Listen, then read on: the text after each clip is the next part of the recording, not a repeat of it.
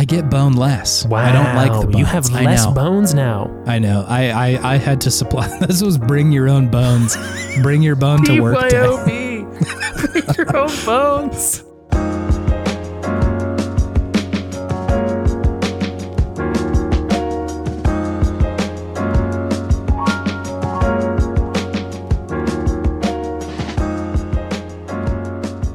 So moments before we got on this call, I finished eating dinner. Oh, wow. And for me tonight, it was a sort of punishing amount of Wingstop.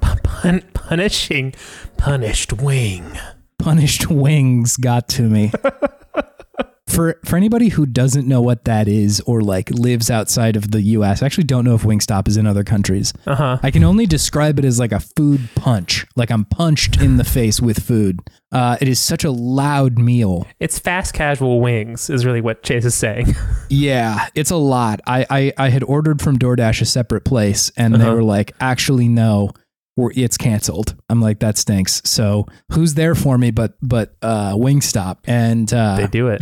Delicious for sure, but it's a lot. And I'm interested to see how the podcast comes out because today is also Vitamin D Day for those following along at home. I was about to say, are you high on the D right now? Yeah, I've huffed the sun as well in the form of a capsule that has just an extreme amount of vitamin D, and I've eaten Wingstop. So I've got like one thing pulling me up towards the sky, the heavens, and one thing pulling me down to wing hell. Punished Chase for sure. Punished Chase. Yeah, I'm sort of in the middle here being torn asunder. God. My goodness. Wow. You know, Sunny D really should get into the vitamin D capsule game and then it's called Huff the Sun. Huff the Sun. This is Sunny D for adults. This isn't your son's Sunny D. Sunny D. The D stands for dad, as in your dad uses this. Hey, welcome to Video Game Podtimism. It's the Optimist video game variety show where two best friends talk about the wonderful world of gaming. My name is Chase. And my name is David. We're here. We're here again. That is factually correct. We are here. We find the fun in some okay games. But we also talk about the games that we're just playing regularly, not just the okay ones, you know? Sure do. Speaking of which, have you been playing video games, David? I have been. I would love to hear about them now that you're Lies of P-less. I am sans Lies of Pacino. Yeah. Pacino's out, but it's always after I beat a really good game, I just start flailing around playing many different things. And Mallory was out of town this weekend, so it was a lot of gaming. Plus, it was raining most of the weekend, so even more gaming. Good. I have a lengthy list this time, so let's absolutely hit it. So I beat Inscription. Oh wow! Okay, congratulations. Yes. Before we go any farther, spoilers for Inscription. Yeah, this is going to be a lot of spoilers. I'm about to say we got to mark this spoilers because I have to talk about this. Yes. If you haven't played Inscription, you should. There will be timestamps in the description of this podcast if you want to skip ahead. Yes. Okay. What a great game. Yeah, very good. So good.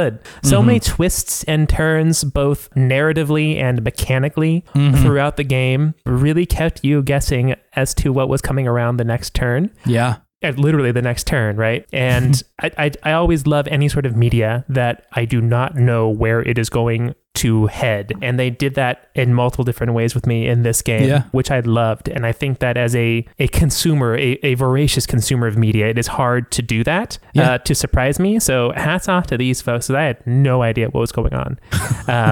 Yeah, really, really well done. I loved how every time that the mechanics changed, it was just a natural kind of variation. Yeah. The core gameplay that you learn in the very beginning portion of the game. I thought they really added on to the game and made it more complex in a really easy way, to where at the end of the game, you know, looking back at the beginning, it just seems so pedestrian, right? Yeah. And especially when you get to the end of the game and you start playing Leshy again, going back to the beginning of the game rules, you're like, wow, this is nothing. This is so easy. How did I ever struggle with this game? So it gives you that moment of self-reflection and realization that, oh no, I just got better at this game because it just taught me slowly and introduced more concepts to me slowly of how to play this game the right way. So that was really great as well. Felt a very strong sense of accomplishment at the end of the game. Yeah. Also, speaking at the end of the game, Yami Yugi rears his head once more with that Yu-Gi-Oh reference at the end when you're fighting, what's his name? Funiculus? Something like that? Yeah, something like that. Yeah. It's been a little while for me.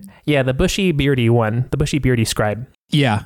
And that was awesome. I really enjoyed that because, of course, how can you play a card battling game like this without having Yu-Gi-Oh! A little bit back in the back of your head going on, at least for people of our age, I guess I should say, for that one. Last week you had made mention of like some reference to like, oh, I hope this doesn't turn into Yu-Gi-Oh! And I just tried to like stay as still as I possibly could when you said that. Just please do not blow it. Please don't blow this surprise. I had no idea. So well done. Thank you. And good on you, because my vision is based on motion, just like a Tyrannosaurus Rex. So holding still was the right call. You would have known. Yeah, you could sense my emotions if I moved. He twitched. Something's up. I really enjoy the character of the Lucky Carter. Yeah. It's very endearing in a way, a very pure soul, it seemed, which I enjoyed experiencing his revelations of the game. And I really liked the little fourth wall breaking parts of the game where you would hear him say something in reaction to what's going on the screen. Like if something unexpected happens, like a new mechanic just drops on you without them telling you what it is. He's like, oh, what? Or when you make a card and it's like really good, he's like, oh, this is OP. Yes. Yeah. It's really very great. fun. Really great. And I loved making my own cards at the end of the game. When you get to do that. That was a lot of fun. I really liked making Mr. Big Boy. It's a great card. And I really loved the component of connecting to the internet and receiving a card from someone else and then sending a card that you made out to someone to, win that matchup at the end against the child computer or whatever it was. That part was kind of confusing to me of what exactly was going on there. Do you think it was you were actually like supposed to be playing a child in the real world, and that's how you get like connected to the internet to fulfill his plan? Yeah. That was sort of my read, but it did feel like it was open enough that there wasn't like one thing it was supposed to be, but I could be wrong about that. I wonder if I just like wasn't reading it correctly. Yeah. But yeah, that was great. Seeing the thought process behind making a card and how much energy it costs, what is a negative to it, what's a positive to it. That was a lot of fun. And I want to explore that mechanic more. But I feel like that only works as a late game mechanic because you have to know how the game works to do that well. Otherwise, you're just flailing around. Yeah, that's fair. And I really loved all the scribes. The scribes were great. They kind of felt like they were representing different parts of a video game, or like what different people like in video games. Like, Leshy was kind of like the flair of the game. PO3 was like the mechanics, because he's always telling you like, hey, that was a bad play, get good kind of guy. Magnificus, that's his name. Magnificus was about like the art style, how it looked, and then Grimoire is kind of more like the story. So that was really cool to just see how characterize all those different villains, but not even villains, because at the end you start shaking their hands because, hey, we're all about having a good, fair game around here, which I also really enjoyed, that even though these characters are dying, you still say goodbye in a competitive but friendly manner, which was cool. Yeah, totally. And then the ending was shocking. Yes. Yeah. The way things conclude. It's kind of a mic drop for poor Lucky Carter. I know. Yeah. Yeah. A sad mic drop, a body drop, I guess you could say. So I don't exactly know what's going on there, to be quite honest. But I heard there's an ARG that explains a little bit more about it. And I was looking at like some subreddit, like theories on things. I'm like, this is 10 paragraphs worth of information here. I can't consume this all right now. But apparently it goes very deep. And is the Lucky Carter even dead? Some people postulate. I feel like that's got to be a YouTube video that someone has put together. Absolutely it is. I need to go and watch that because I am curious to see what other people found. Yeah. But I will definitely not be engaging in the ARG. That's not my jam. Not my thing. But great game. Really such a masterclass in creativity, just across the board. No pun intended there, actually. But just how everything fits together so nicely, from the mechanics to the narrative to the characters. Really just well done. My goodness. Yeah, that is a game I'll be thinking about for a while. And I don't even know if it's fair to compare other deck building roguelikes to this, because it's so much more than that. Yeah, it's a very unique game. Very interesting. It's the deck building roguelike for people who like story driven narrative games. Yeah. There's definitely more going on to it. Like I think it delivers for people who have played deck building roguelikes or even just deck building games, but there is so much more there. Yeah. It's definitely not the only thing it's doing. Absolutely. I think there's also there may have been a mod that Daniel Mullins put out, like Casey's mod, I think is what it was called. Yeah. Where it's like just the first chapter of the game in an actual deck building roguelike. Yeah. Yeah. And you just keep going. Which is cool. Like I'm glad that exists too. Yeah, because it is a mechanically deep system that they crafted for this game. Mm-hmm. So yeah, really am very impressed by this game. Yeah, awesome. Totally. Fantastic. I also, big gear shift here, Madden NFL 2024.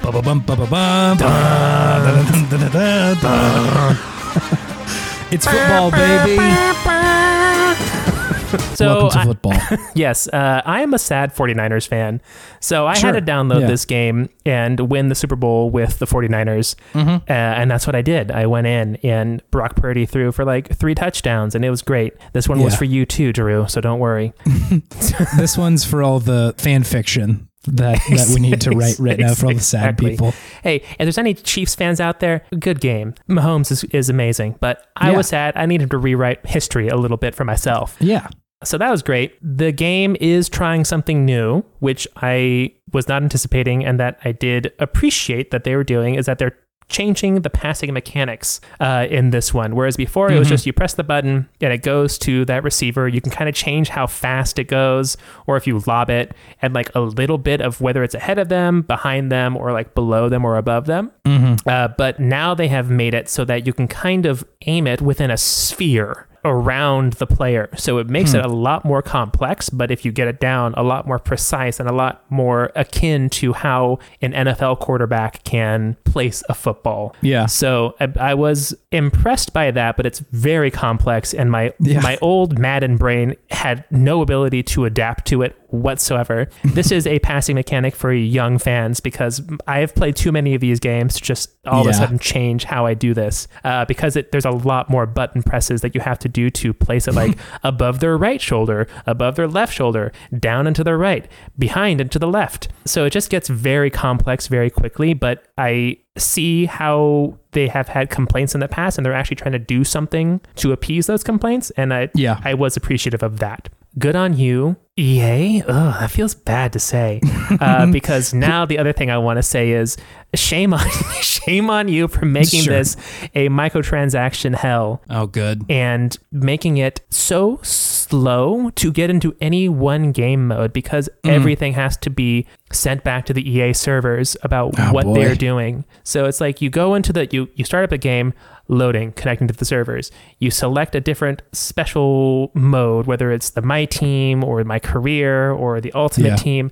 Once again, loads. You have to load into the main screen of that separate game system that you already loaded into for like the overarching UI as well. Jeez. And, for me, Madden was so much fun when I was younger because they let you create a bunch of different characters and just make a team, like a superpowered team of your friends. And so I wanted to recreate some of that magic. So I made a character and started a My Career. His name is Chad Bad Boy.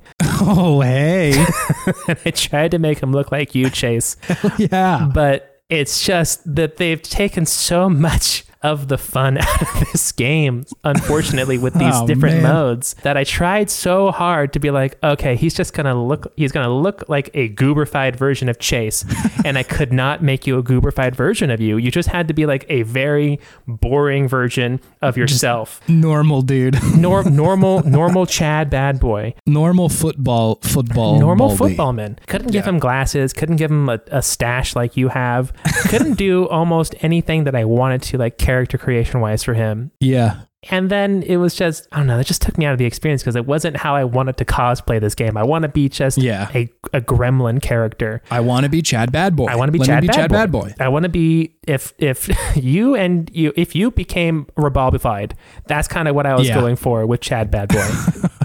Rebalbi being Chase's father, who was a biker man in his youth, if you can imagine that. Mixed with Chase. It's a weird cocktail. Whenever I let people witness what my father looks like, it's the look on their faces is usually pretty shocked. I think it's similar to the face that people give me when I show them my driver's license photo. Yeah. From when I was 15 and a half. Very different guy. Very different guy. Same with your dad. Very different. Yes, very different guy. Yeah. Very different guy. So yeah, this Madden is there's like a legitimately a good, mechanically good game in there. Yeah. But it's just, there's so much friction to get to it. Whether it's the loading times, whether it's them trying to sell you something every time. And whenever you exit a gaming mode, there's like 2 or 3 ads that pop up asking you to buy more things for the game. Buy more Madden coin, dude. Exactly, right? So yeah, it's just, I just feel like sports games are in such a sad state. Yeah. And I really enjoyed these games when I was younger, which just makes me so sad to see where they have gotten in the world of gaming. Because they've just been, it just feels like private equity firms have just come in and been like, oh yeah, let's just monetize this baby. Plenty of slop in here we can mop up. Exactly. So I'm just thinking like, I need a hero. Who's going to be the hero of sports games and just make a good sports game, cut out all the BS and just take it back to its roots of just enjoying the mechanics that they've created and experiencing a virtual sport ball, which I can never experience because I have brittle bones now in my old age. So let me live my dreams as Chad Bad Boy without trying to just monetize me to hell. I think part of the problem is that like these sports games are no exception to the state of what like huge publishers want. Exactly. Which is like, we want a lot of people to have a little bit more chance to spend some more money in this video game. Yeah. And like, I feel like I see that sentiment a lot online. And I think that like, at least the games that I play, maybe I just drift towards the ones that don't do that as much, but I don't see that as much as the internet seems to like be mad about it. Sure. But for like huge games like this, you see it a ton, right? Like, I feel like I see this a lot in the sports games, or like, you know, obviously anything that has like microtransactions or skins in it, you see it all over the place. Yeah. And part of the problem is just that like a lot of people play these games. And so I think the publishers unfortunately are correct in saying there's probably some people who will buy this shit, who will like, they're absolutely right, shill out money, which is a bummer. It's also a problem that like, doesn't EA just like have the rights to the NFL game? Like nobody else can make an actual NFL game. Exactly, right? So they don't have the rights to football, but they have the rights to the NFL. You could not have any of the players or the teams or the colors or anything even close to the teams, the colors or the players, right? Yeah. Because then you get sued to hell. So it's a sad state. It's a sad state. This is the Kansas City Guys versus the San Francisco 50ers.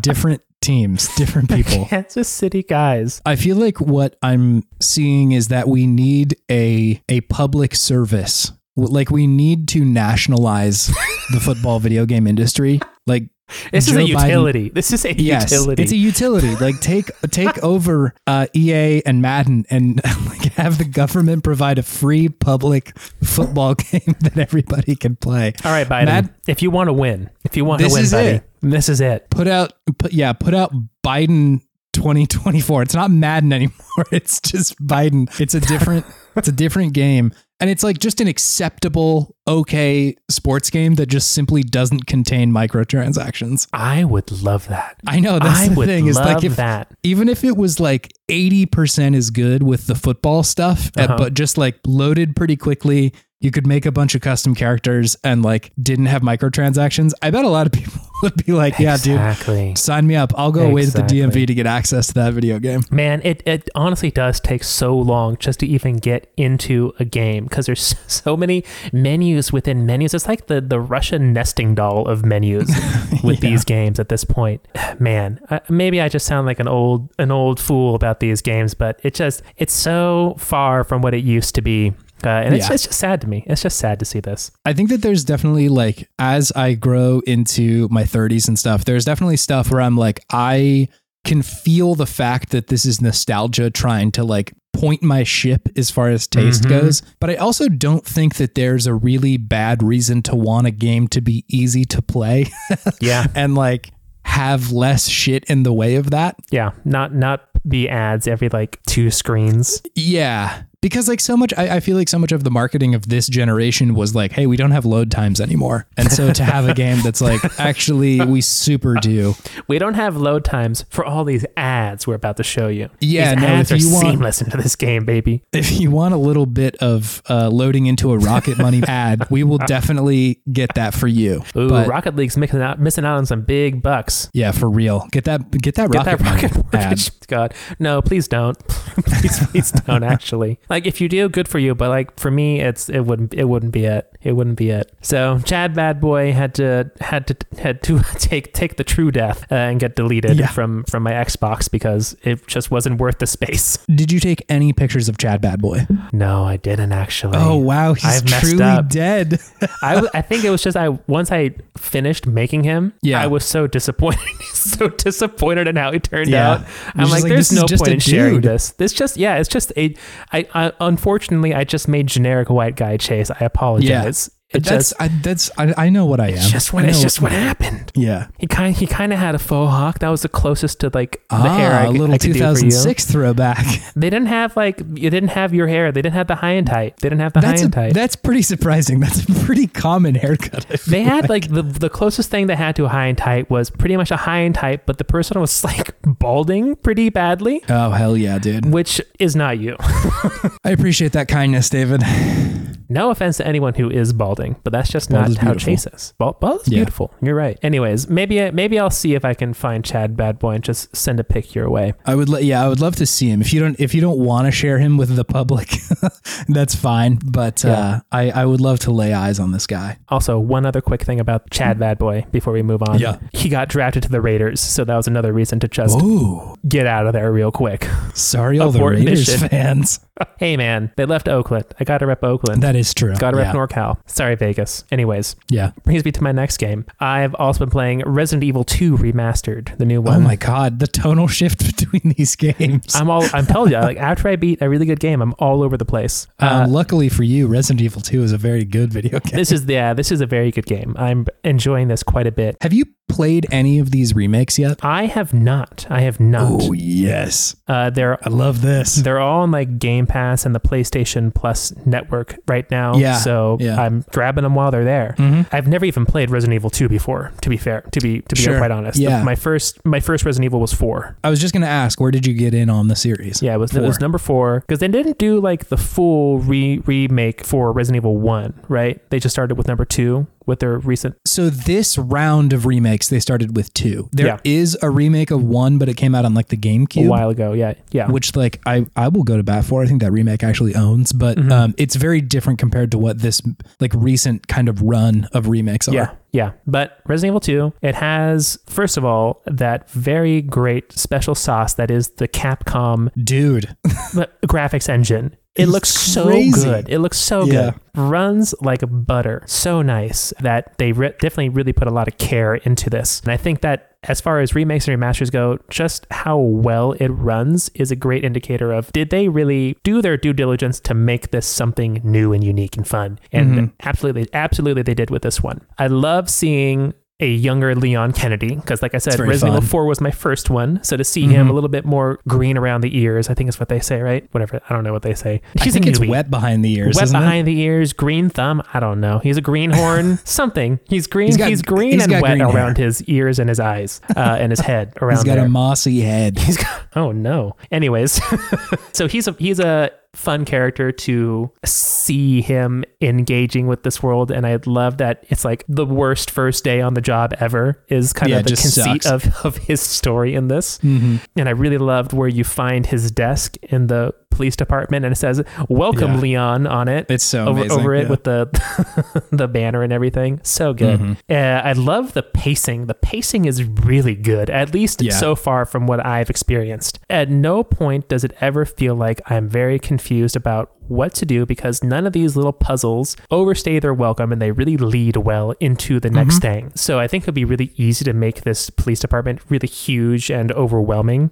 but they keep it pretty concise and they keep every floor feeling very unique. So there's like a very different layout for each floor with different visual markers. So you're able to navigate pretty well, even without using the map. The map was really helpful to go back and be like, okay, where was that one thing in particular that I needed to find? And using that to get there. But as far as just going through the level, you're going at a pretty quick clip. You don't slow down too much, which is really nice, because that was always my issue with these types of games in the past, is that I would always just hit one snag and then it would just take me out of it because I'm like, I just don't know where to go. Yeah. So I think they did a really good job with this one regarding the pacing. And I think that the amount of scariness in the game is really good too. So it's not like a paralyzing amount of fear or like really grating. Like Dead Space, I really enjoyed, but I felt like they were trying so hard to be scary all the time and not let off the gas that it just made me totally numb, not just to the scariness, but to the game itself as well.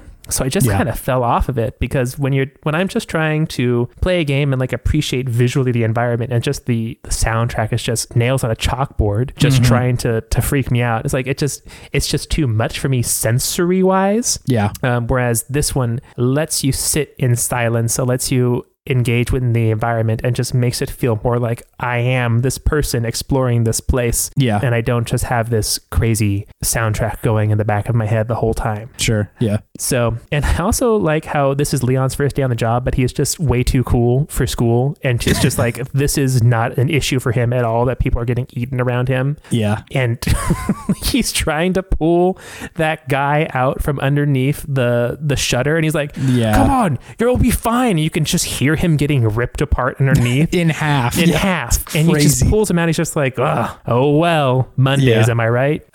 He's a very goofy character even in this one. I'm very relieved that they somehow managed to thread the needle between the absolute ridiculous shit that was happening in the very first version of this game. It's so campy and ridiculous, and like those first games that came out in like the 90s felt like they were definitely taking in a lot of like 80s horror stuff, like the camp of it all. Yeah. And I like that this one is taking itself a little bit more seriously, but Leon is still a goober. Like, he's still a very strange and silly man. It's almost like he exists outside of this environment in a way. Yeah, the events. Right? I don't know if it's trauma, like he's just already completely traumatized and disassociated, but he just has this coolness about him that is just completely at odds with the enemies and the foreboding environment and just the general gore and blood everywhere.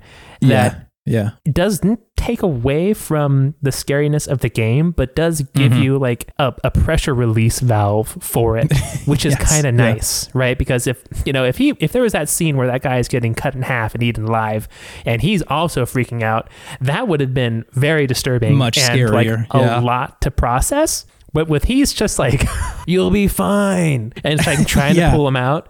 It's just a flesh wound. You're good. Exactly. It's like, okay, this is still a video game. Yeah. And it just lets me engage with the actual game more. So it seems like this campy game, and it is in a way, but I think that it actually serves a very crucial purpose to the game, in that it allows, at least for me, to appreciate the actual, what's going on, the actual game, and me playing it. It's great. I feel like this game is also on the more gruesome side for a lot of the like series of remakes. A lot of them get to the kind of point where it's just like generalized body mush that it turns into, but I think this one is grounded a little bit more, where it is still pretty horrifying to see what's happening. But Leon does kind of allow you to have just a ridiculous commentary on top of all this to kind of relieve the pressure a little bit. It's like, oh, Leon's not scared by this. I shouldn't be. He seems fine. Yeah. He's doing okay. And also, one other thing is, how many fanny packs do you think this man is wearing by the end of this game? I've already collected 3. I've already collected 3, and now I just have a very funny image of Leon running around with like 10 fanny packs on, just carrying all of his stuff, stuffing herbs into just all of gunpowder his fanny packs. Yeah, he's got his gunpowder fanny, he's got his herb fanny, he's got his gun fanny. Yeah. So that's just a very funny mechanic to me as well. But great game, really enjoying it so far. I've gotten to through the first boss, and I just met Ada. Okay, yeah, nice. So you've like encountered Mr. X and everything? No, I just met Ada. Unless Mr. X is that first boss that I fought, the big guy, with the big arm and the eye, and then he falls down the shaft. Yeah, different dude. Because he wears he's like a trench coat guy, isn't he? Mr. X. Yeah. Yeah, he's a big trench coat man. Yeah, if you haven't run into him yet, then he coming. That's what I was feeling. That's why I'm like, okay, I'm good. I don't need to play this anymore tonight. Sure. Yeah. Because I do feel like he is going to spook me. I think that he adds a nice layer of scariness. Mm-hmm. I don't want to ruin every mechanic that he has, but like, I do think that by the time you get to him, you've kind of learned how to navigate the like police station pretty well, where it's like, I sort of know the layout of this place. There's not that many things that are like that scary in here anymore. Yeah. And he just adds a layer onto that is pretty spooky. Spooky layer. I'm crazy about these games. I think that they're like really, really good. Yeah. I'm really curious to play number 3 because I have number 4 locked and loaded physical version. Yeah. So now there's 2 and 3. I feel like I'm going to play this one all the way through because I'm enjoying it quite a bit. And like I said, great pacing. Pacing is so important for me to finish a game, right? Mm-hmm. So we'll see, but I'm high on this right now. Yeah.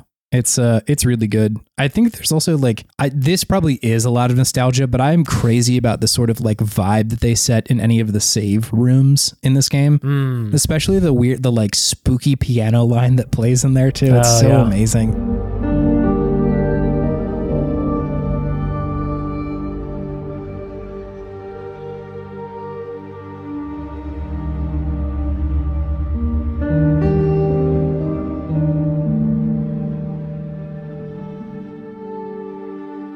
You love your pianos. Yeah, it's really nice. It's very good. Those pianos. The pacing is very good. I totally agree with you. And it's also worth mentioning that it sounds like you chose the Leon path. I did. In this game. Was there a Claire path in the original? Yes, if I remember correctly. Okay. I haven't played it since I was a kid, but I think you can play as either of them. Mm-hmm. It is worth playing through the game again as Claire because it is such a different playthrough. Like you really don't do the same shit. Yeah. There's a couple of shared like locations, but it does feel like, oh, this is a different thing. Mm-hmm. And the game, again, I have a lot of love for Capcom in the last like 5-10 years. Yeah.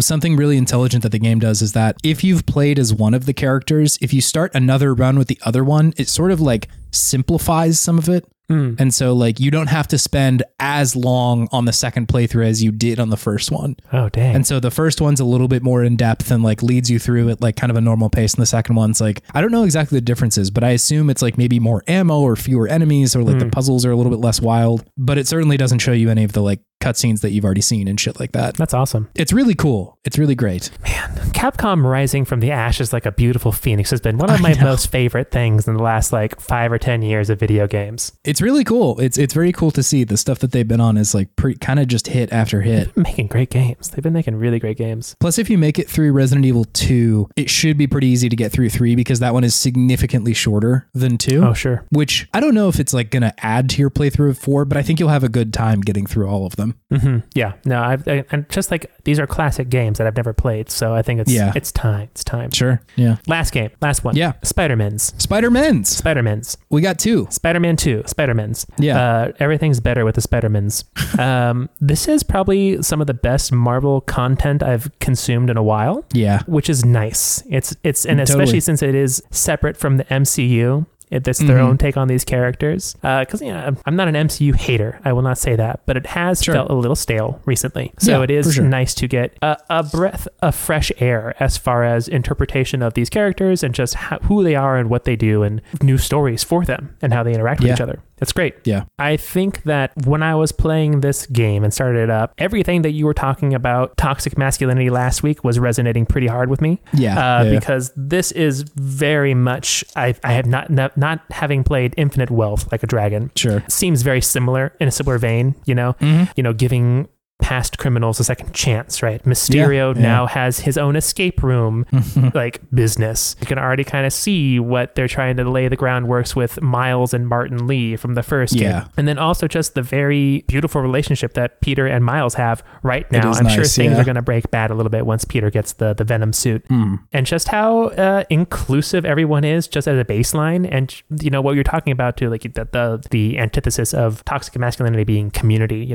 Both of these characters characters, these main characters in this game, are so much a part of their community, not just as their superhero selves, but their human selves too, right? Yeah, just they're dudes. Yeah. They're dudes out there. They know people. They're walking down the street. They see someone they know. They say hi. They give them a high five. And then they go off and save that same person as a superhero. Yeah. So it's just a very nice, it's just very pleasant to experience and play this game where everyone's just being generally nice to each other. Once again, right now, I'm sure things are going to get weird once the Venom suit comes out, because that's just kind of what Venom does. But we'll get there when we get there. I do like the new traversal skills, specifically the ability to kind of swing around a building. It's very fun. Yeah. That one is something that I have been wanting in a Spider-Man game for so long. And now they have done it. And it really makes it feel like the last little bit of Spider-Man-ness is in the game as far as web swinging goes. So that's great. I like the wingsuits. I feel like it's a great way to get around town, but I don't know if it feels like Spider-Man to me, but it's really fun. So whatever, who cares?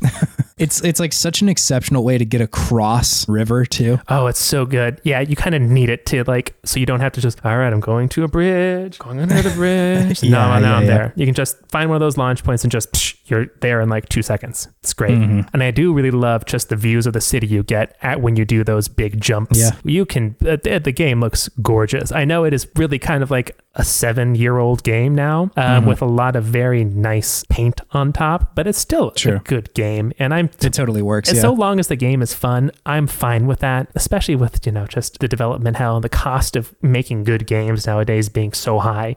Wring like 2 or 3 games out of an engine if it's really good. And so long as you can make it feel fresh, awesome. Right, and then take that time making whatever next engine you're going to use for the next decade or so, right? I mean, I think it's a testament that like this game came out and like I wouldn't say is reusing everything, because like there are new places and like new enemy types and shit, but like some of it does feel familiar. But that's one of the best games I played last year, and so is Tears of the Kingdom, which like definitely uses some familiar stuff. And like please, if it means people don't have to crunch, yes, do that. Exactly. Yeah. And I am really loving these missions in this game. It feels like they've ratcheted up the cinematic quality of the missions in this one.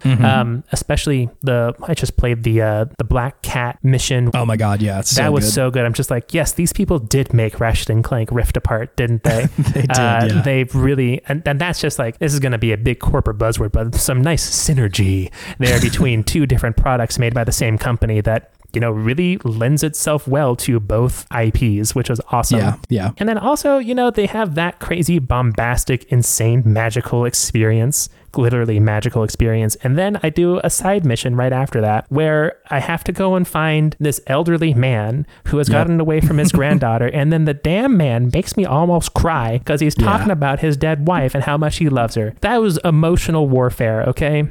Like anytime that there is an older person talking about how their significant other is no longer there, I am a wreck. I am so messed up. Like the beginning of Up is one of the hardest things for me to watch in this world. And I was just really impressed by how they can incorporate that all into this one game and make it still feel within the scope of these characters and this game to address both of these. Not that a cool portal battle is a topic, but to have that fun thing over there and to have this very serious kind of poignant moment over here existing like 15 minutes apart from each other. I loved how long they let you linger in that mission too, like with the older dude. Yeah. Like I think you have to choose, correct me if I'm wrong here, but I remember you having to like choose to get up and stop listening, or not listening, but just like stop having the conversation. You got up because his granddaughter came there, but they kept talking when you were like standing next to them. Yeah. So you can stay there for a while and they're just still going. Yeah. And again, like if we're talking about the conversation about like, how does someone show up differently as a person and, in the case of Spider-Man, like a hero or something that like literally just presence and attention is something that is valuable. Like Spider-Man wasn't slamming a hunter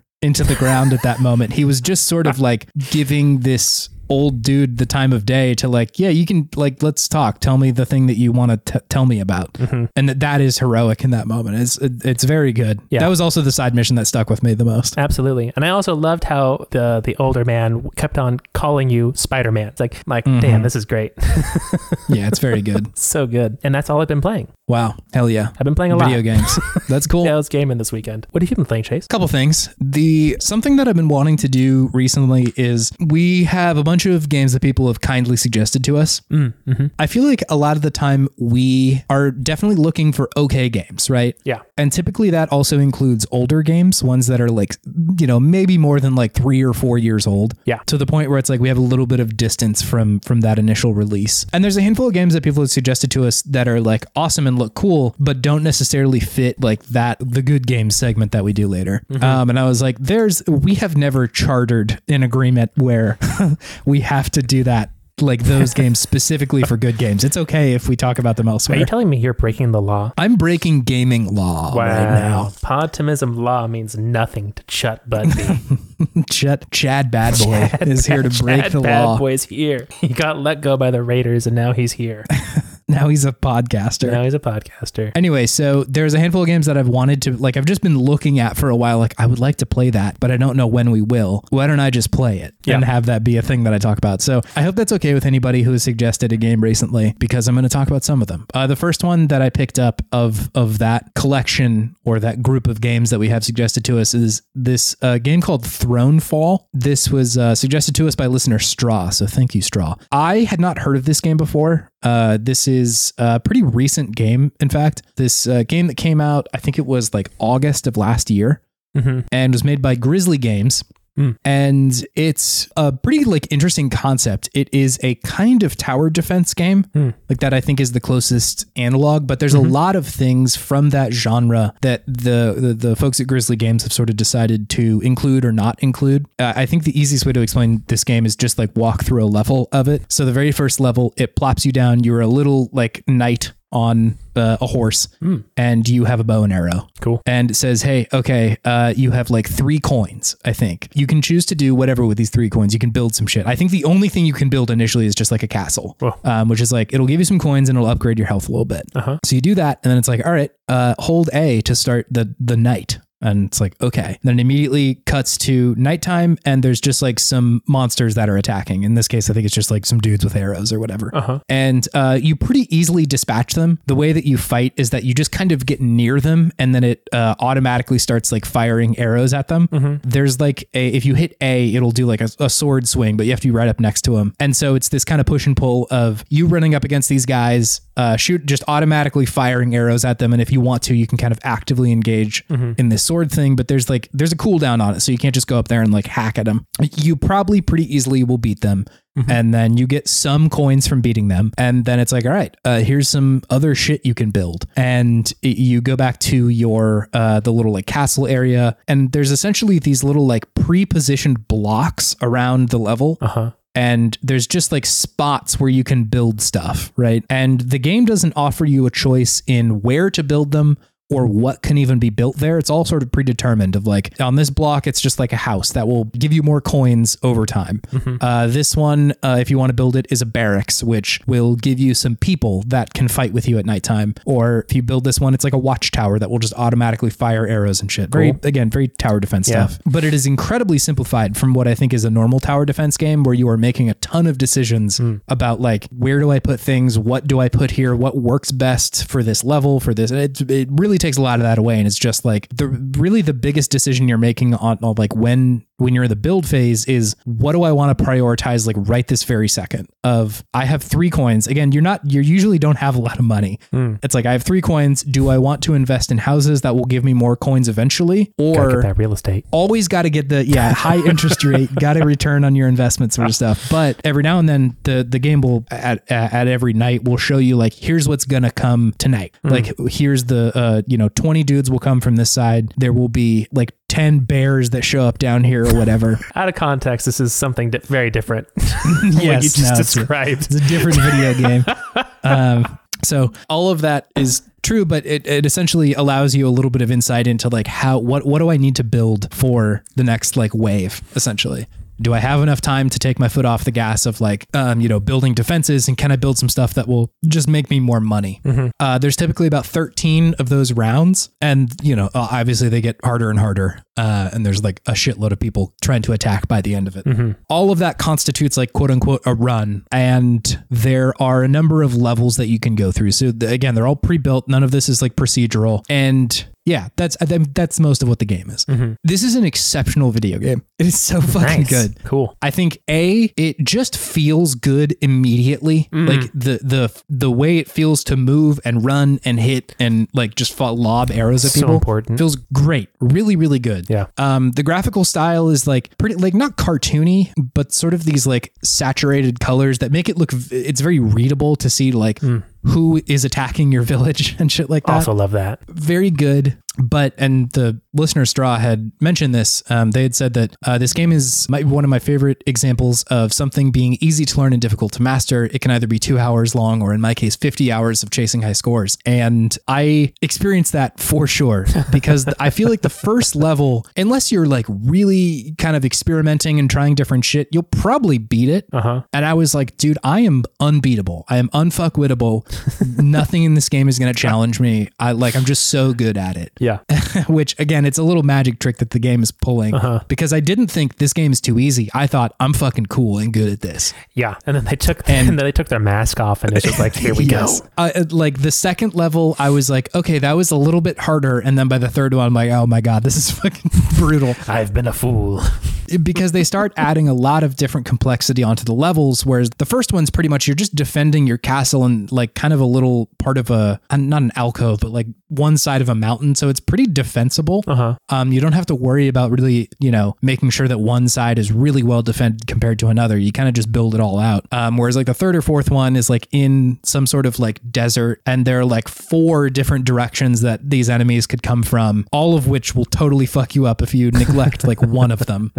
Yeah. Which is all really good. It's really cool that it allows you to feel like you get the game before really like kicking your ass. I was reading a review with the developers of this game, Jonas Tyroller and Paul Schnempf, I think. They're German developers. And they had talked about wanting to build this game because they're like, we don't have 100 hours to pour into a tower defense game anymore. And so they wanted to make something that was still like deep, like there's enough stuff in here to enjoy it and like really like dig in, but something that like doesn't take, 10 hours to understand and like be good at or understand. Really good, right? Love like, I'm like, hell yeah, dude. Which is cool. And like you definitely feel that when you're playing it. They had said essentially that like a lot of these kinds of games, the like tower defense games, they give you a lot all at once, like, 100 different systems to figure out, but that they wanted this game to like grow with the player in complexity. And it totally does that, where like, again, the first level, it's just you're just fighting the guys that are trying to attack your village. And each new like actual level that you get to will usually introduce like a new building type or something of like, okay, this one has, arrow people now rather than just like the physical barracks that you can build, or this one has a different kind of wall that you can put in, or like those little like, I have no idea what they're called, but the big pieces of wood that they put in like an X formation to stop horses from running through it. Oh, sure. Yeah. I have no idea what it's called either. Horse stopper. The horse stopper, an old medieval weapon. It's called a nay. Wow. Nice. Thank you. But so they just keep kind of layering stuff on once it's clear that like you understand what you're doing, which is all just phenomenal. I feel like they're doing the thing that Team Ico talks about with like the design by subtraction, where they're like, how much of this can we take out and have it still be the thing that we want to build. And that's totally this game. It is like it never feels like there is any more of it than there needs to be, but it is still just like so much fun. Again, for like a genre that I don't always love, the only other thing that I can really think of that I was like very fond of was The Last Spell that came out a little while ago, which is like definitely tower defense, but is also very complex. There's a lot of shit going on in there. Yeah. I don't think I really like beat a level in The Last Spell for like 50 hours. Like it took me a long time. Just you describing that game to me was confusing, complicated. It's a lot. There's a lot of stuff in there. Yeah. Whereas this one, it takes so much of it away, but still is built upon the same satisfaction that you get from tower defense of like, I need to make choices about where to put things, or in this case, like when to build something. Yeah. Like, will I be rewarded for building that thing here? They understand what makes those types of games fun and just streamlined it. Yeah. Yeah, it's totally streamlined, and they have changed stuff, right? Like, I don't think tower defense is typically a game where you control like one person. Mm-hmm. It's usually like almost RTS way where you're, you know, above the battlefield and you're just kind of building things here and there. But I think that works. Like I don't think there's anything in tower defense that says like you have to be off the battlefield. Mm-hmm. And they have smartly tried to decide like what constitutes the fun in this genre and what things can we sort of swerve on to make it more fun. Yeah. I think there's also the comparison to Vampire Survivors where like you are choosing like where to be and your character just sort of attacks, and that's like part of it. You don't always have to be like, you know, hyper vigilant with, you know, hitting X and A and doing combos and all sorts of shit. It's just kind of like position yourself where you need to. And like in the more complex levels, choose where you want your like support to be, where you want your arrow people to be, where you want your like foot soldiers to be. Again, rarely, but sometimes it will be like, okay, in this level, the waves of enemies will come at different times. So you kind of have to be responsive with like where you're putting your people and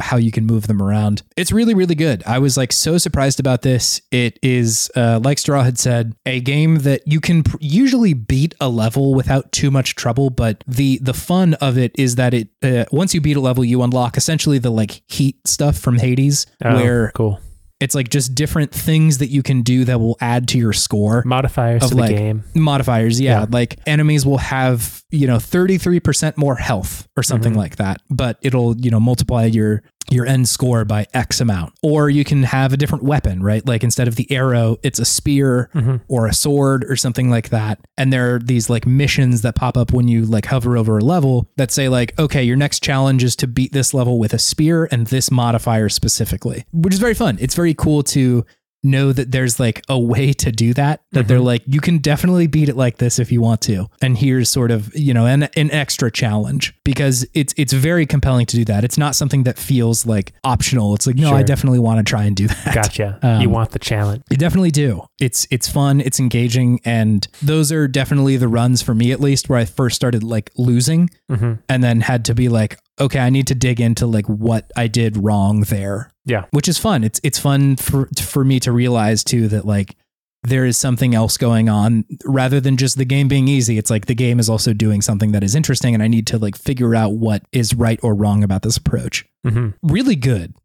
Really, really good game. Yeah. I was really surprised about this. I will also say just an exceptional Steam Deck game. Ooh, I see very, that. very good to play on Steam Deck. It's the controls are not complicated. You usually just have to like move. You hold the like trigger to dash, and then usually A is the only button you have to be pressing. Really, really good. I was pleasantly surprised by this game. Nice. It's technically still in early access, so I am interested to see like what this game looks like at 1.0, but even still, if any of this is like interesting to you, I would definitely recommend picking this up. I was really surprised by it and haven't heard a ton about it before. It's good. Yeah. So that's Thronefall. Hell yeah. It's worth noting that Thronefall has a lot of reviews on Steam, so I don't think this is some like indie darling or something, but it wasn't on my radar. So if it's not on yours, you should put it on there because it is very good. It's got some press now. It's got big pod behind it.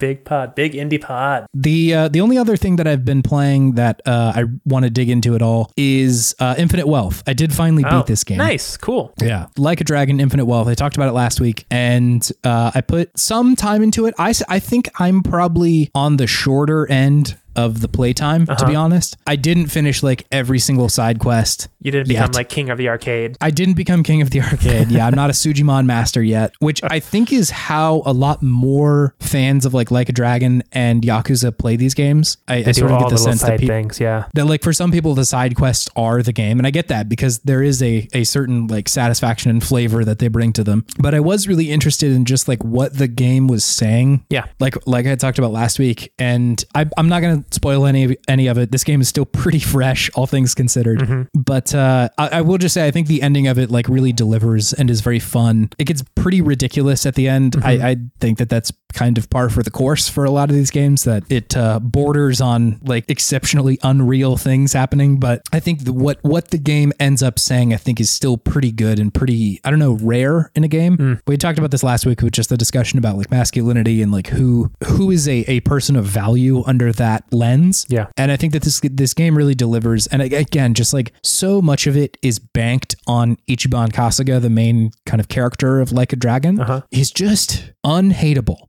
He's just the perfect dude and is so good that it really carries a lot of the game. And again, the whole game, people are just like, dude, you can't possibly live like this. And he's like, yeah, but I am. I'm going to do that. Yeah. And it's really great. And I think the effect that ends up having on Kiryu, the main character from the rest of the Yakuza series, is really cool and really nice to see. Yeah. Again, I'm not going to really blow it, but I think the last probably hour of the game is amazing. The like credit sequence is really good too. Nice. There's like a not musical, but a montage at the end with like a song being played over it that I think is like really, really good. Hell yeah. And communicates a lot at the end of it. So I don't have a ton to say about it other that is non-spoilery, other than it was really good. I think it like, it did the stuff that it wanted to do and carried that throughout the whole thing. I played a lot of the Battle Tower, the places where you go and just kind of like delve into a dungeon. It was very good. I was having a great time with that one, and like was not overpowered, but a little bit over leveled for the end section, which for me, great. Love that.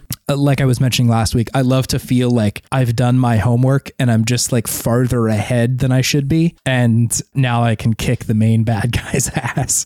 Great. For that reason. It was very good. Love it. Yeah. I will say that there is a lot of stuff towards the latter like third of the game that I think I probably would have enjoyed a lot had I been like a diehard Yakuza fan. Like, oh, sure. There are a lot of callbacks to the original series and references to other stuff that has happened that like I think they provided enough context for me to sort of figure it out with like what was happening here or to understand what they were gesturing towards. Yeah.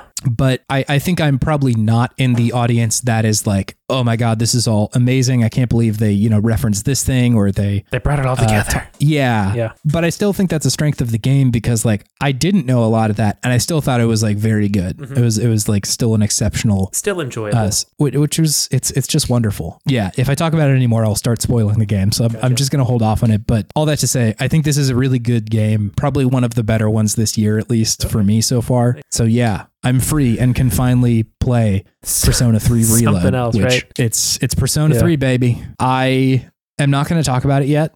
I'll talk about it next week because it's like a whole thing. It's a whole video game. I have been playing a lot of it though. Have you played that one before? No, this is the first time I played Persona 3. I've seen a lot of discussion about like, is this the version, like... Is this the best one? Is this the version of 3 that is the most appropriate to play? Because like I think with 4 Golden and 5 Royal, like it probably makes sense to just play those ones if you've never played 4 or 5 before. Yeah. But they have taken out, I think it's called The Answer, which is like a DLC, if I remember correctly. Again, I'm not a turbo fan of Persona, so all of this is mostly just like hearsay from other video game podcasts. Yeah. But in The Answer, there was like a female protagonist for Persona 3 that they haven't included here, which I do think is kind of a shame. Like I think that these games would shine the more you can sort of like superimpose yourself or superimpose person that you would like to inhabit on this game. A persona, if you will. A persona.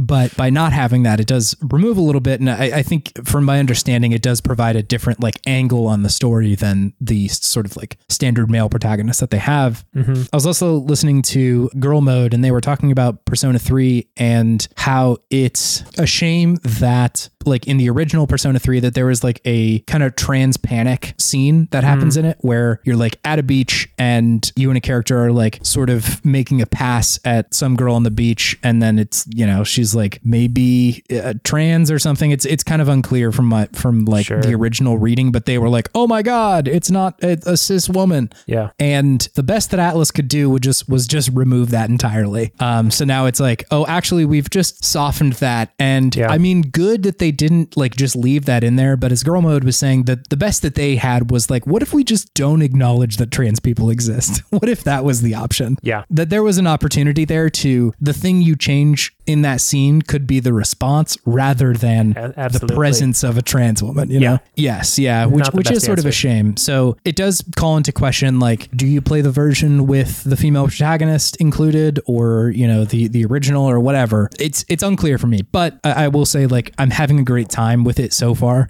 Obviously, it's got the visual style that 4 Golden and 5 do, which just looks amazing. Like, that has not worn off on how cool and great that can look. Yeah, you love those visuals. They look really, really cool. The animation of the like entering into the menu and the character like looking like they're falling underwater is just amazing every time it happens. Pretty good. It's really, really great. And so all that to say, like, I am enjoying it. There are caveats with it for sure, but I like the life sim stuff, man. I love to go to fictional high school. It's great. Make fictional friends, fictional relationships. Yeah, absolutely. Let's do it. Let's do it again.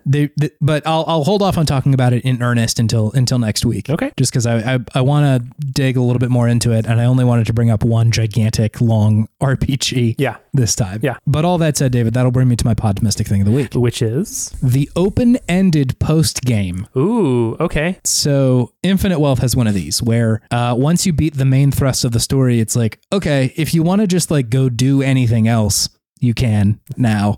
Great. It's really good, especially for a game that has so many like side quests and content that is not specifically tied to the main story or even the like Dondoko Island stuff. Where it's like, there's just a different game in here that you can play. Yeah. All that's really good. And I feel like, I know that they do have a New Game Plus because I saw that you had to pay for it. Like that. You had to pay for it? Yeah. Like you had to buy a version that was like deluxe or something if you wanted to get New Game Plus. Interesting. Which is just ridiculous, but I'm aware that they have that, but I'm like pretty satisfied with not doing New Game Plus and just doing like the rest of the shit that I haven't done yet. Yeah. Which is fun. There's still plenty of stuff to do. And so I'm very much enjoying when this game does that, and then whenever any other game does it too.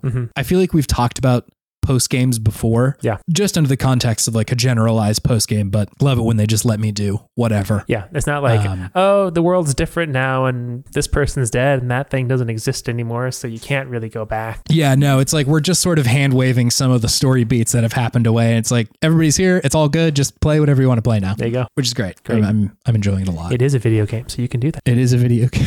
Do you have something fueling your sense of optimism, David? Yes, Chase, I do. What is it? So, as you know, I am a hand therapist by trade. Right now I have to renew my license. So I'm doing continuing education units. And I found one webinar that is called Esports 101. Understanding the health and performance landscape in esports and video games. Wow. I can take this webinar for units to get renewed for my professional license. Hell yeah. Which is awesome. It's offered by the ASHT, the American Society of Hand Therapists. And I'm going to take it, and I'm going to learn about video games. It's going to be great. Dude, finally a class for gamers. Quite literally. That's cool. So yeah. Is it just like how to take care of a hand that clicks shoot a lot? Let me read you the description. This course is designed for individuals interested in learning about the rapidly growing esports and video gaming industries, as well as the roles available to health and performance professionals in this field. The course will cover the performance and health landscape in esports, an overview of the physical demands of esports, and basic information about common injuries in gaming and esports. Wow. Upon completion of this course, participants will 1. Describe the current state of health and performance infrastructure in esports. 2. Identify current opportunities and barriers for therapists in this field. 3. Explain the impact of different types of peripheral devices and game mechanics on biomechanics. And 4. Identify areas for potential research. 3 is just a fancy way of saying, how do you use a controller? How do you use a mouse and keyboard? And number 5, be able to wave dash. Oh man. Oh my God. An activity analysis of wave dashing? Whoa. That would be so complex.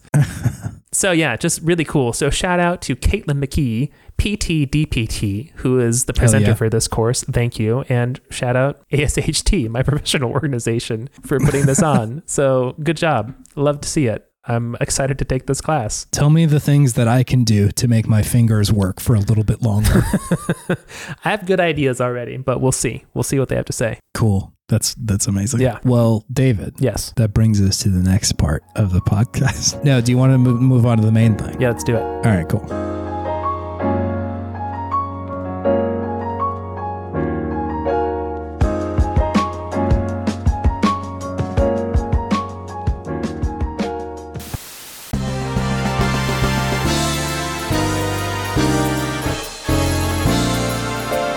Hello, welcome to Good Games. Is that the real opening?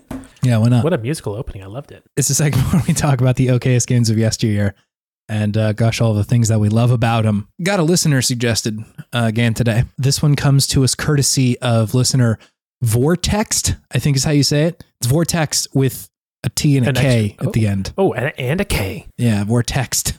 Wow. So thank you to them for suggesting this game to us. They had suggested that we play Blood Will Tell. On the topic, in the message part of the suggestion, they said, it's a banger. And I got to tell you, they're very right. They were right.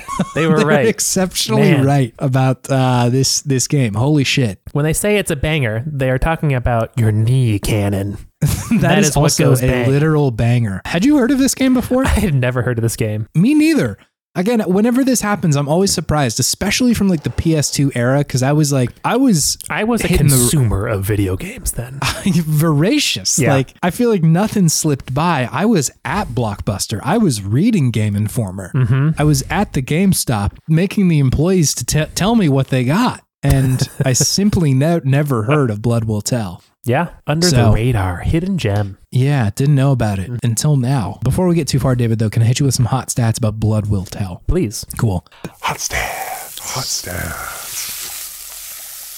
So this game came out in North America September 21st of 2004. So just like core PS2 era, you know, like we weren't weren't quite PS3 yet. It wasn't the beginning of the launch, sort of the middle of the life cycle there. Is that the year God of War came out? 2005 is when God of War came out. Okay. But I feel like even then, I not to jump ahead too far, but I sort of suspect that what people complained about was the fact that like this game was a little bit more arcadey and the cohesion of it wasn't all the way there in the way that like God of War was just kind of like one big epic, you know? Yeah. But I'm getting ahead of myself.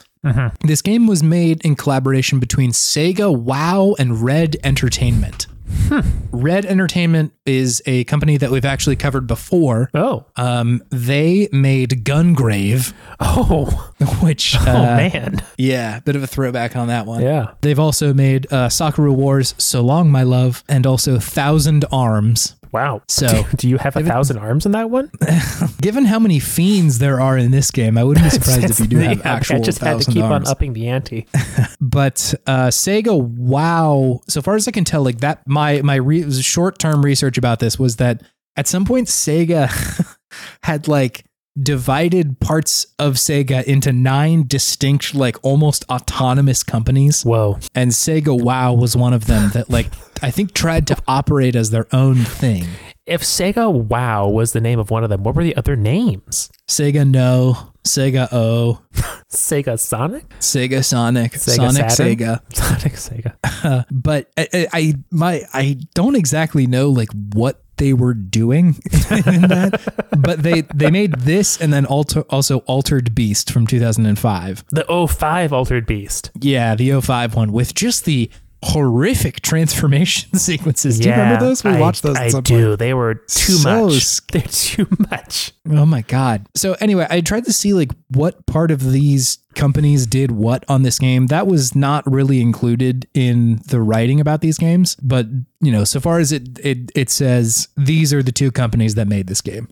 So some kind of collaboration. I do have a review of this game from our friends at Joe Video, which there have been some listeners that have mentioned that it took them quite a while to realize that this is not called Joe Video, Joe, that it is in fact Jeux.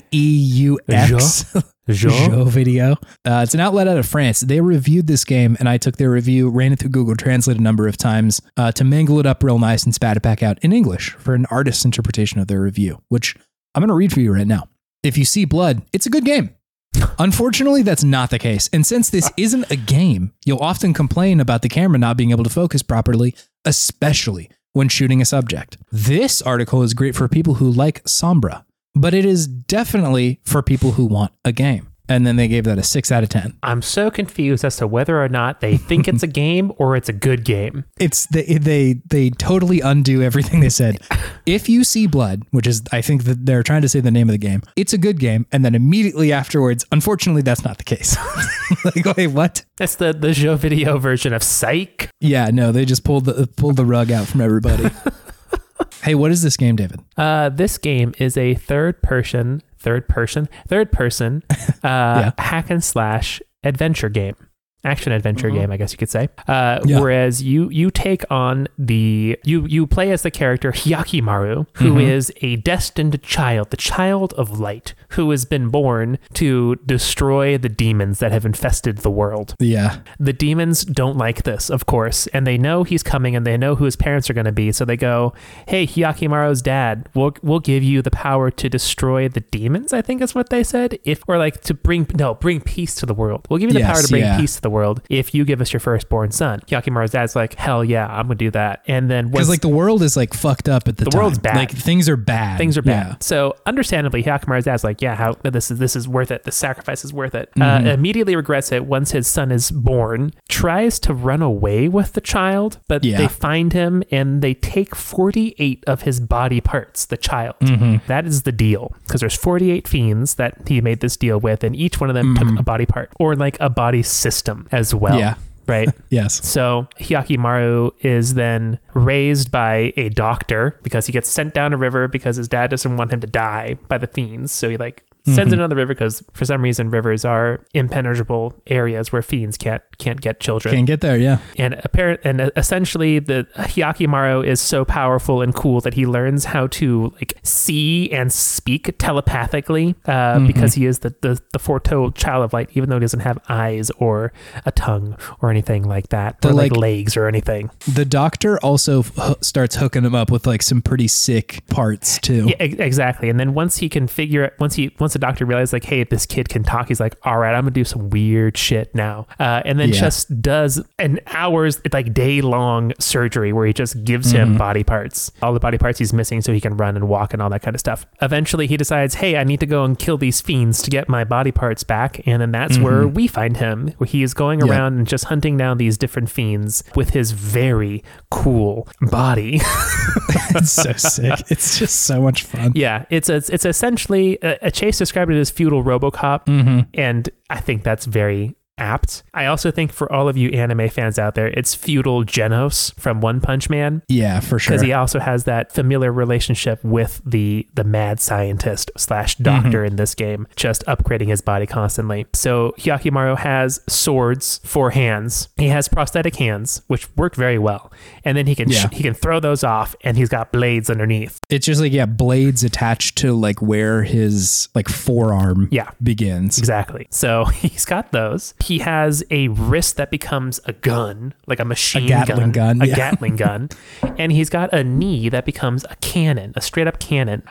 So you like take a knee and then just fire a cannonball. Exactly. So good. It's the opposite of taking a knee if someone gets injured on the field, because you are taking a knee for murderous intent instead. You're doing the injuring. Yeah, you are the one who injures then. So he is a very interesting character to play as. Probably the one other big thing about this game is that you do have a sidekick character, Dororo, who is a young thief who, in a very Rocket Raccoon way, hey, those swords on your arms are cool. I'm going to steal them because I'm the greatest thief in the world. And Hyakimaru's just a little taken back by that because like, these are part of me. You can't steal them. Yeah, you it's can't impossible. Just have this. Yeah. That's the start of their relationship, and they're together for the rest of the game. So just a little bit more background. This story is like not original to this game. This is a retelling of a story written by Osamu Tezuka, who is like sort of like legendary animator and cartoonist from Japan. I think there's an anime of Dororo. There is. Yeah, there's a ton of stuff, but he was like, again, I'm reading from Wikipedia, but the titles that he has been given over the time is the father of manga, the godfather of manga, and then also the god of manga. Wow. So, like, he's been compared to like Walt Disney for Japanese cartoonist and shit. So like a huge deal in the like cartooning history of Japan. And it seems like the world too. One of his like much more well-known properties is Astro Boy. Oh, okay. So like plenty there. There was a bunch of other ones like Princess Knight, the Kimba and the White Lion, Blackjack, Phoenix, and Buddha were all some of his. And And one of the works that he had done was Dororo. There was like, what is it? I guess, yeah, like an early manga. And it was more focused on Dororo, but Hyakimaru was also in that one. I think it was just like more focused on the master thief element and everything. But yeah, there have been a couple of different adaptations. There was an anime. I think there was like a show as well, if I remember correctly. There's a live action adaptation.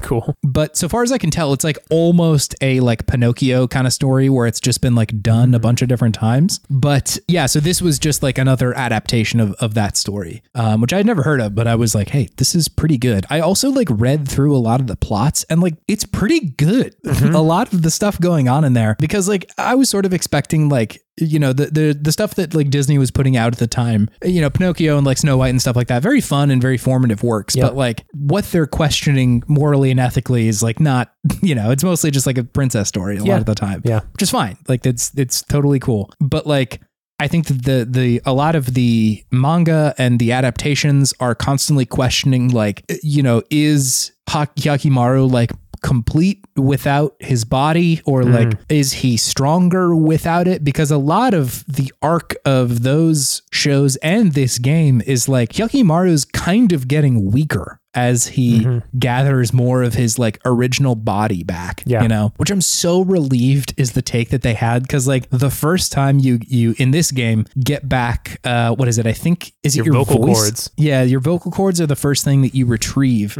And I was like, man, this is going to suck if they say like, and now he's perfect when he gets all of his body parts back, you know? But that's kind of not the take that they have, which I'm really relieved about. It could have been such a bummer to play through. Yeah. But that's not the case. And so I think a lot of the source material is actually pretty good. If we're talking about things that we liked, the game immediately throws you in there and it's just like, play the video game for a second. And like, I think in modern era, it wouldn't give you the level where it's like telling you how to play it. It would probably just throw you in there of like with stakes and everything. But I do like that they immediately have you playing the game, because like it rocks. The actual like mechanics of playing the game are so good. It feels really good. It feels really good, despite the fact like the camera's quite bad, but like everything else is so much fun that it kind of doesn't matter. Like the way that the style of combat when you're fighting with Hyakimaru's two arms is amazing. You can move so quickly. There are these like ridiculous moves you can do where if you like charge up one of your triangle moves and then like hit it at the right time, there's like a button. It becomes like Dance Dance Revolution just with stabbing instead. Yes. It's like this amazing little like scene where you do a bunch of input of buttons, and then if you hit it at the right time, it like does a flash to like just Hyakimaru standing in front of like a body falling apart, and then you know, him saying something ridiculous, and then you go back to combat or whatever. There is a like just regular sword you can use if you want to. Why? That's kind of my it is there with it. But and like you said, there's also this like Gatling gun and a cannon, so you really get to like kick ass immediately, which is so good. And they really do like reveal a lot of the story as you go through the game. It's not just like a huge lore dump in the beginning. And I think you see that a lot in PS2 games where it's like, all right, here's 10 minutes of lore that you will forget immediately. This game does not do that. Immediately shows up, you're just kind of presented with a bunch of demons. Hyakimaru is like, oh, fucking demons, and then wants to fight them. You're like, all right, sure. And then it starts kind of like layering on okay, here's who Hyakimaru's dad was. You run into Dororo and like see what their deal is. And yeah, I like, weirdly enough, I was like, this pacing is pretty good. It's pretty good. I thought so too. It kept you engaged because, like you said, it didn't just dump everything all at once. It kind of drip feeds it, and there's more interesting things that you want to learn about the world, because you know just this character's abilities and body posits a lot of questions. Right. You want to have answered and figure out like, okay, what the heck happened to this guy? To where he's got all of this feudal machinery in him. It also like the game starts you and makes it immediately clear that like you are experiencing the world a little bit through Hyakimaru's eyes. An amazing pop-up happens in the beginning where it's like, listen, dude, your TV isn't fucked up. The game is just in black and white for a little while. Just keep playing It's okay. It's all good. And that is a representation of Hyakimaru not having his original eyes. Using right? his mind's eye to see the world. Yes. Yeah. Yeah. They make that comparison a little bit more clear in like the manga and the anime that I've seen, but it is cool just to be like, this is different. You're seeing it a different way. And his like voice is very robotic until you beat the first boss and get it back. Yeah. I have to cut in some of that cutscene where he like shouts. It is the voice acting. Yes, it's so much. My voice. It's my own voice. I got my voice back. Yeah, I do appreciate how he just screams whenever he gets one of his body parts back. Yes, yeah. I mean, it makes sense. It wouldn't feel good, I don't think. I can't imagine that feels good, yeah. But when the first time it happens and you just start screaming out of nowhere after defeating the fiend, you're like, what is going on with this guy? Yeah. What is happening to my poor Hyakimaru? It feels like the boss fights in this game are definitely sort of the center portion, like the center stage of any level, which is cool. I know it isn't Dark Souls that we compared it to that, but it is sort of like structured around it in a similar way where like that's the climax of any given level. Yeah. And like, I wouldn't say that they're particularly hard, but the game does offer you a lot of ways to be agile when you're fighting them. Sure. Like you can dodge roll out of a lot of stuff in this game. Like I feel like especially in the PS2 era, a lot of things, like if you start a combo, you're like locked in to finishing that combo. Yeah. Whereas this game, like you can usually move if you see like an attack coming your way. Dodge cancel. Yeah, dodge canceling. And so it's really satisfying. I was surprised to find that in here of like, they do let me get out of the way if I see something coming. Also, mercifully, the camera changes quite a bit whenever you're fighting a boss. Yeah, they specifically say that they changed how the camera works for boss fights. Yeah, it's like, it's kind of just like Z targeted. Yeah. Like from Zelda where it's locked onto whatever you're fighting. Auto boss lock. Yes.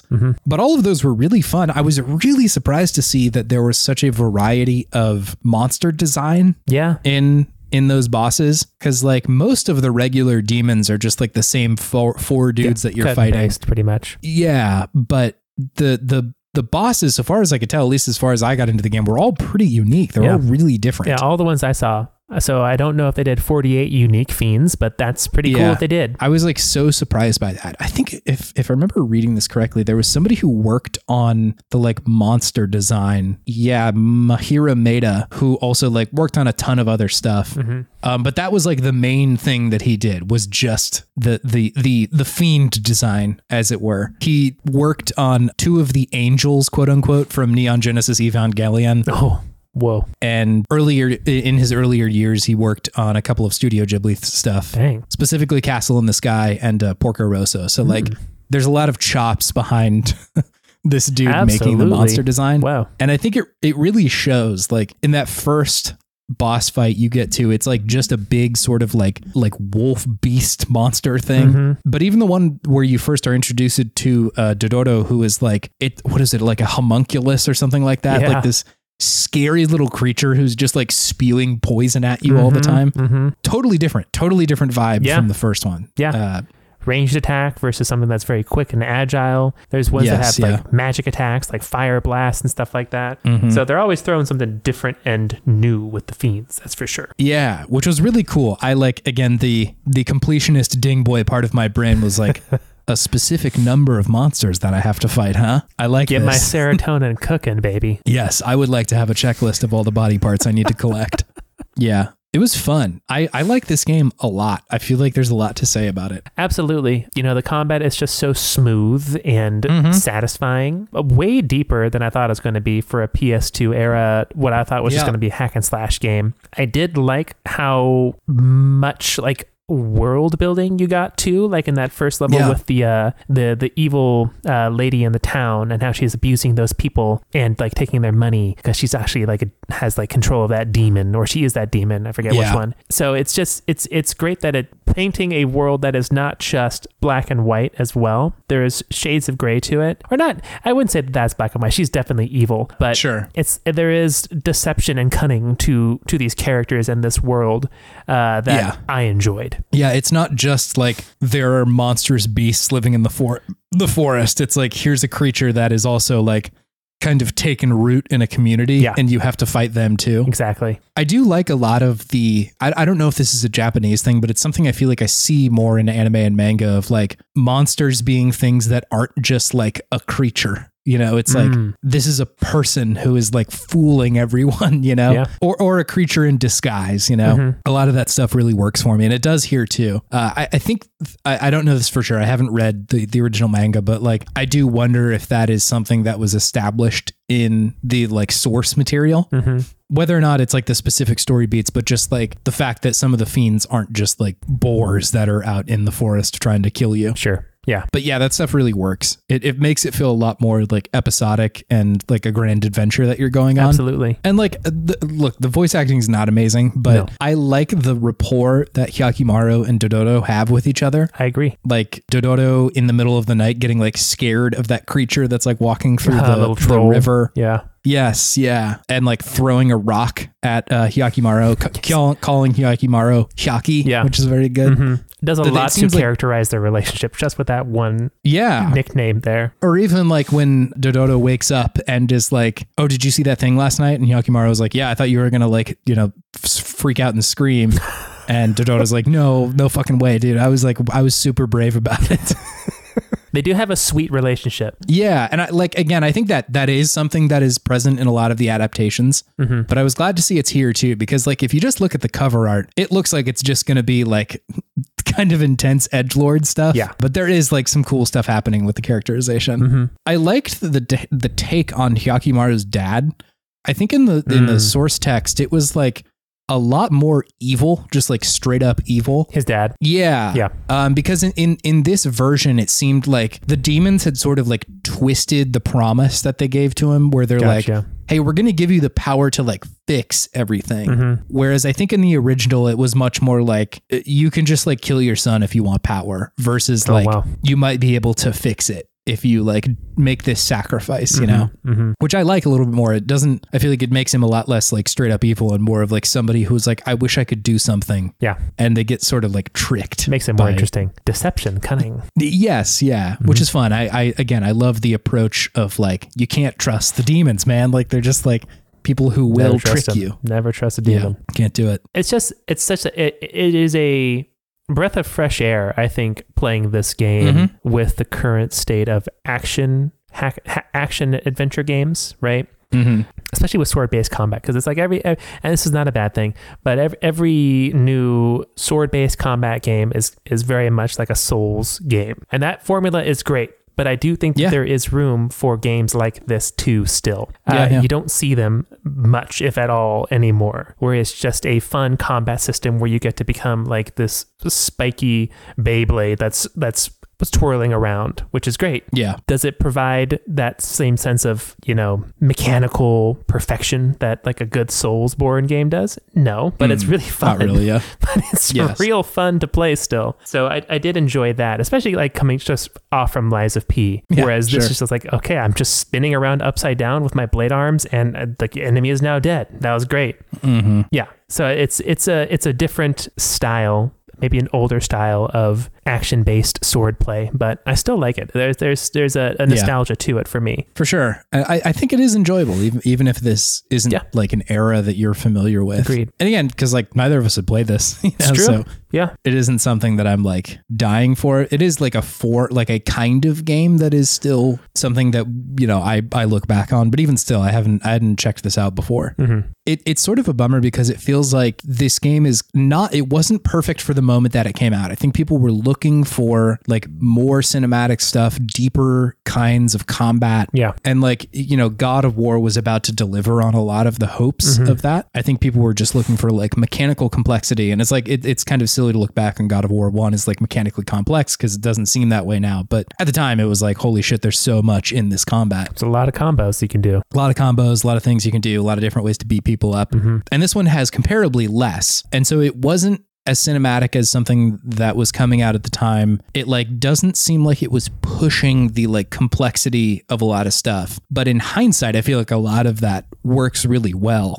That in 2024, I'm very happy with the fact that it's not that complicated and that you're sort of just like running from one hallway to another. Yeah. The game is not bigger than it needs to be. No. You know, like there's not, and like I love Onimusha, but there are plenty of parts of that game where it's like you're kind of just killing demons over and over again. It really does shuffle you from like, okay, here's one hallway and then there's a boss. I mean, there are like supposedly, I don't know if you beat all of them, but supposedly 48 demons. So like, wow, there's a lot of them, you know, there's a lot of game there. And so I was really happy that they were able to focus and just be like, let's just throw like 8 guys at you between the boss, you know, like it's not that big of a deal. The levels are not long, right? Which is, it's good. It's cool. And again, you get like, you know, that and then like 5 minutes of kind of like a little cutscene between Yakimaru and Dododo, but it's good. I like that pace. It's like you were saying, it's refreshing in a certain sense. Yeah, absolutely. It's good. It is in fact a banger, as I agree. Vortex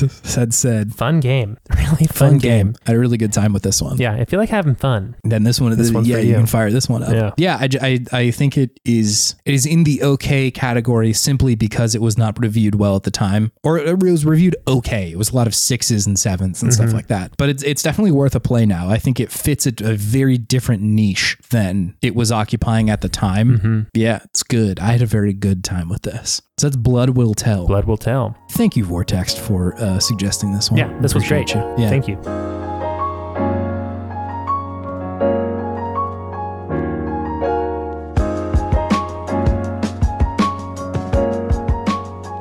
If you want to interact with the podcast a little bit more, you can go to podtimism.com.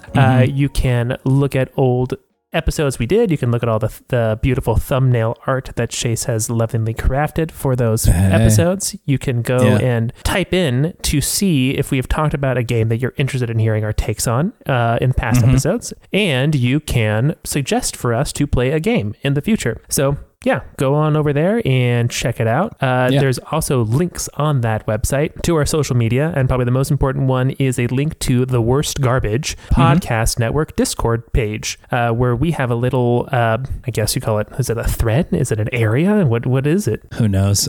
Discord I have no idea spot. What Discord calls it anymore. Discord Center. I don't know. We have a spot on there. You can come and check us out. The Gamer Zone. Gamer Zone. Anyways, you can come on over to the Gamer Zone and hang out.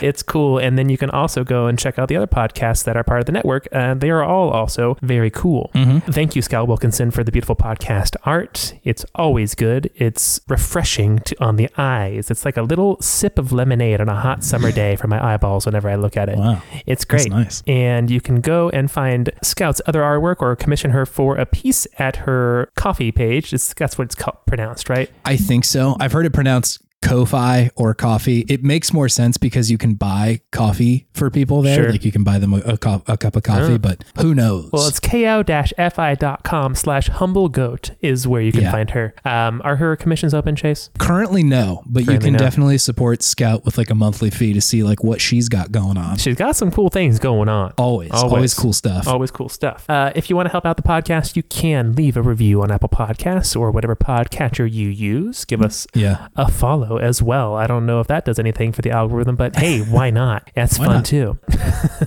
And lastly, thank you, listener, for being here and doing this with us. It's great. We would do this even if no one else was listening. So it's pretty cool that people decide to tune in every week. So yeah, thank you very much. Thank you dearly. I appreciate you being here. It's great. It's cool. It's great. Thank you. It's great and it's cool. Wow. It's so cool. Big words from Chase.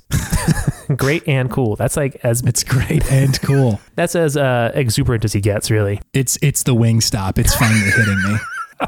The Wingstop has stopped you. Yes. You are experiencing the second part of Wingstop. You had the wings and now you're getting the stop. Now I'm experiencing the stop.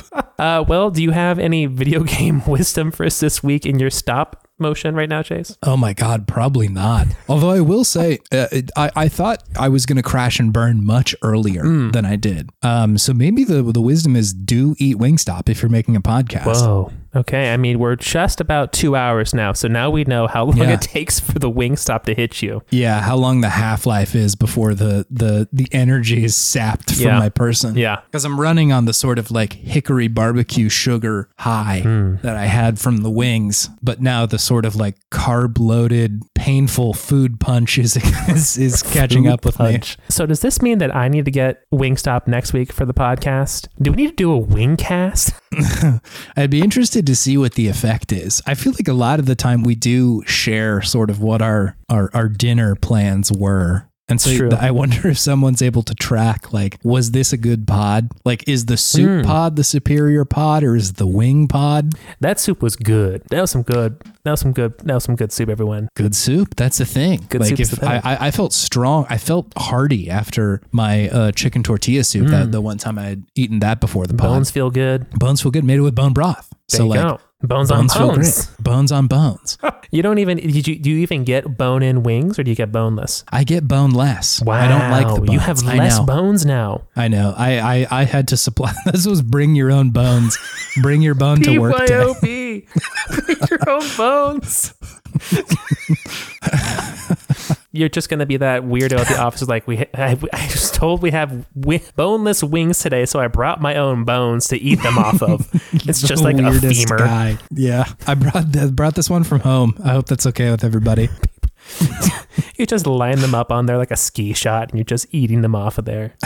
Or shot ski? Shot ski, that's it. I do like bring your bone to work day. That's a fun image. Bring your favorite bone. I mean, honestly, that would be something that would happen in my line of work. Yeah, that would be pretty appropriate, actually. Yeah. I think bring your bone to work day would not fly in the tech industry. I don't think anybody needs to be bringing bones. What bone would you bring? Oh, tough. If I'm trying to, okay. What is the circumstance? Is it BYOB day? Is that bring your own bones? Yeah, it is. It is sanctioned BYOB. Yeah. Yeah.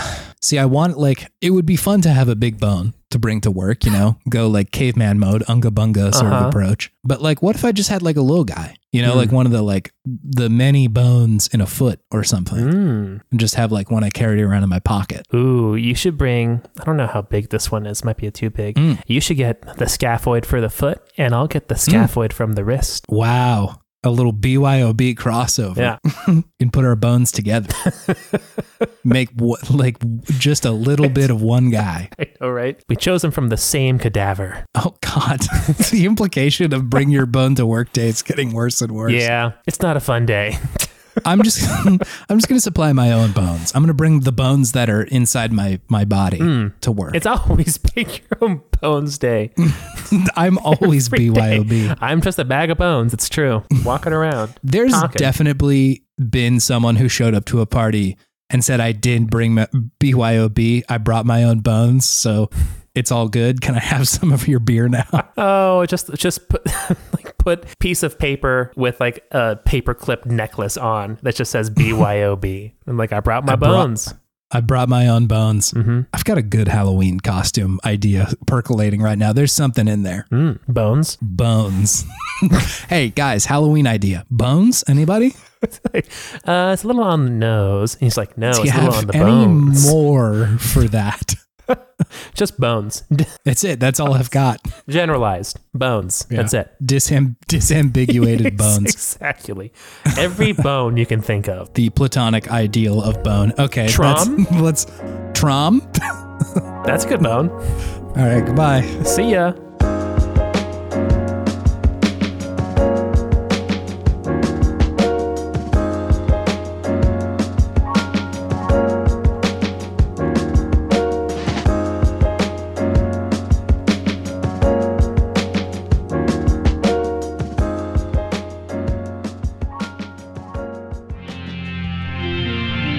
TWG, the worst garbage, online.